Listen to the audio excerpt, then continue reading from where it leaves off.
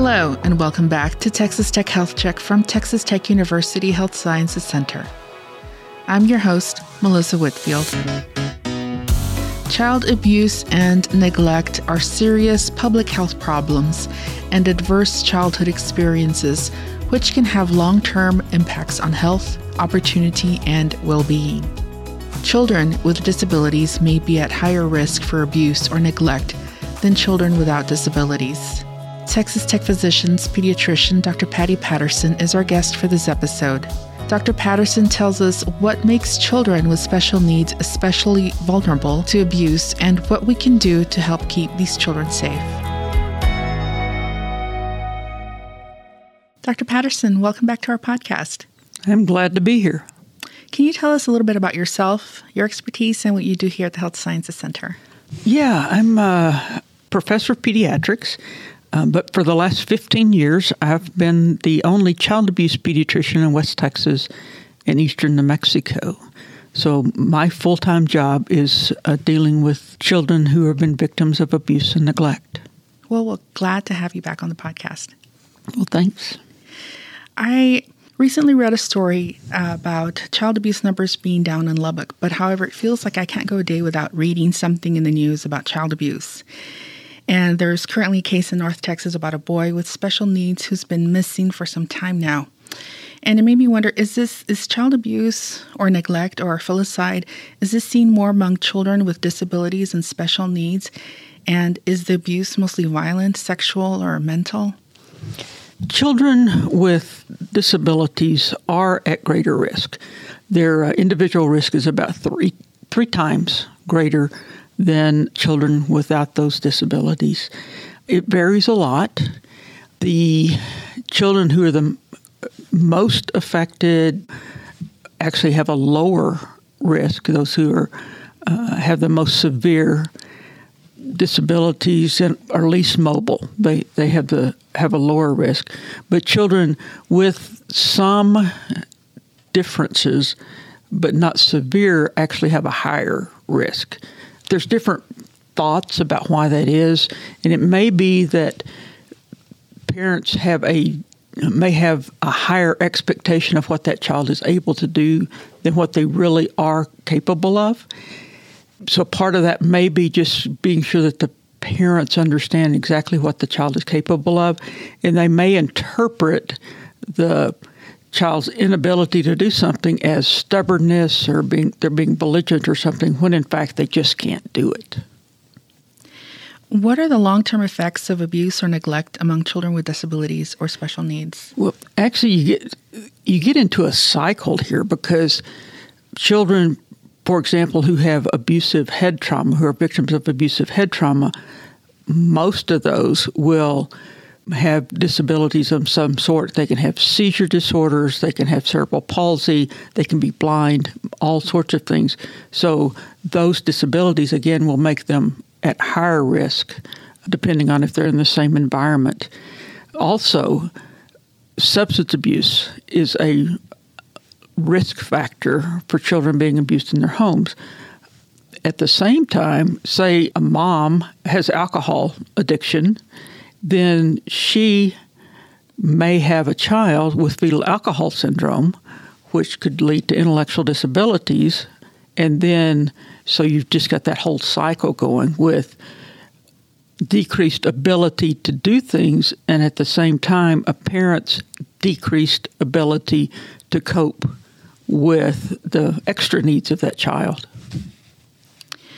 Some parents or guardians, they might justify their behavior by saying that they're thinking of their child's best interest. And perhaps in medieval times, the argument might have had some weight, but it doesn't make sense now. What kinds of programs are available for children with special needs or disabilities? People tend to parent the way they were parented. So if they were parented in a way with lots of physical discipline and even very harsh physical discipline, they will see that as normal. So they may do the same thing with their kids in the same way. If a person was not parented, they're just really not going to have any idea without some intervention or somebody helping to know how to parent their own kids. There's lots of programs, particularly even here in Lubbock, but all over with the parenting programs, and lots of churches offer those, the parenting cottage, different places, and those can be a real help for parents to understand better ways to modify a child's behavior rather than, beating them. On the other hand, I've seen profiles of children in need of foster care, and some of them are children with special needs. How can someone prepare themselves to take on that kind of responsibility? Right. And we do have foster care, foster homes for medically needy children. And that can be anything from, maybe mild extra needs. A child needs asthma medications or seizure medications or whatever, which pretty much anybody could learn how to do that that's interested in foster care, or all the way up to some of our children even need home ventilators or feeding tubes and so forth. And that takes an extra measure of training to be able to do that. So either, any of our hospitals can help with that, CPS can help with that. The entities that are responsible for foster care now can help train people for those kinds of things. A child with serious medical needs is probably going to have home health. They may have a nurse 24 hours a day. So there's a lot of different things from the medical side that can help a family that's interested in trying to take care of one of these kids for us. So how can parents and caregivers keep their child safe if the child might not have the vocabulary or strength to protect themselves? Well, a lot of it is being sure that your child is in a safe place. And most of the people that I work with, they will invite other kids into their home. They don't let their children spend the night somewhere else, for example, just because of what we see and what we hear. Being aware of what's going on and teaching children from a very young age what is safe touch and what is not safe touch, what makes them feel uncomfortable. And be sure just to listen to your child.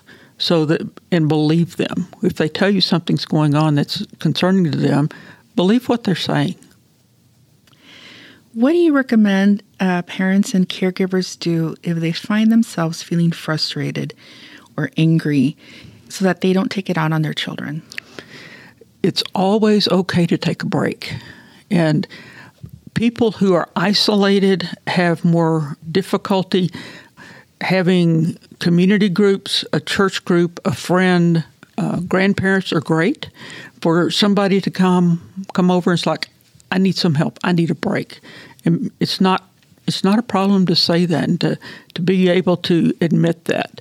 One of the triggers for abuse in infants is the constant crying.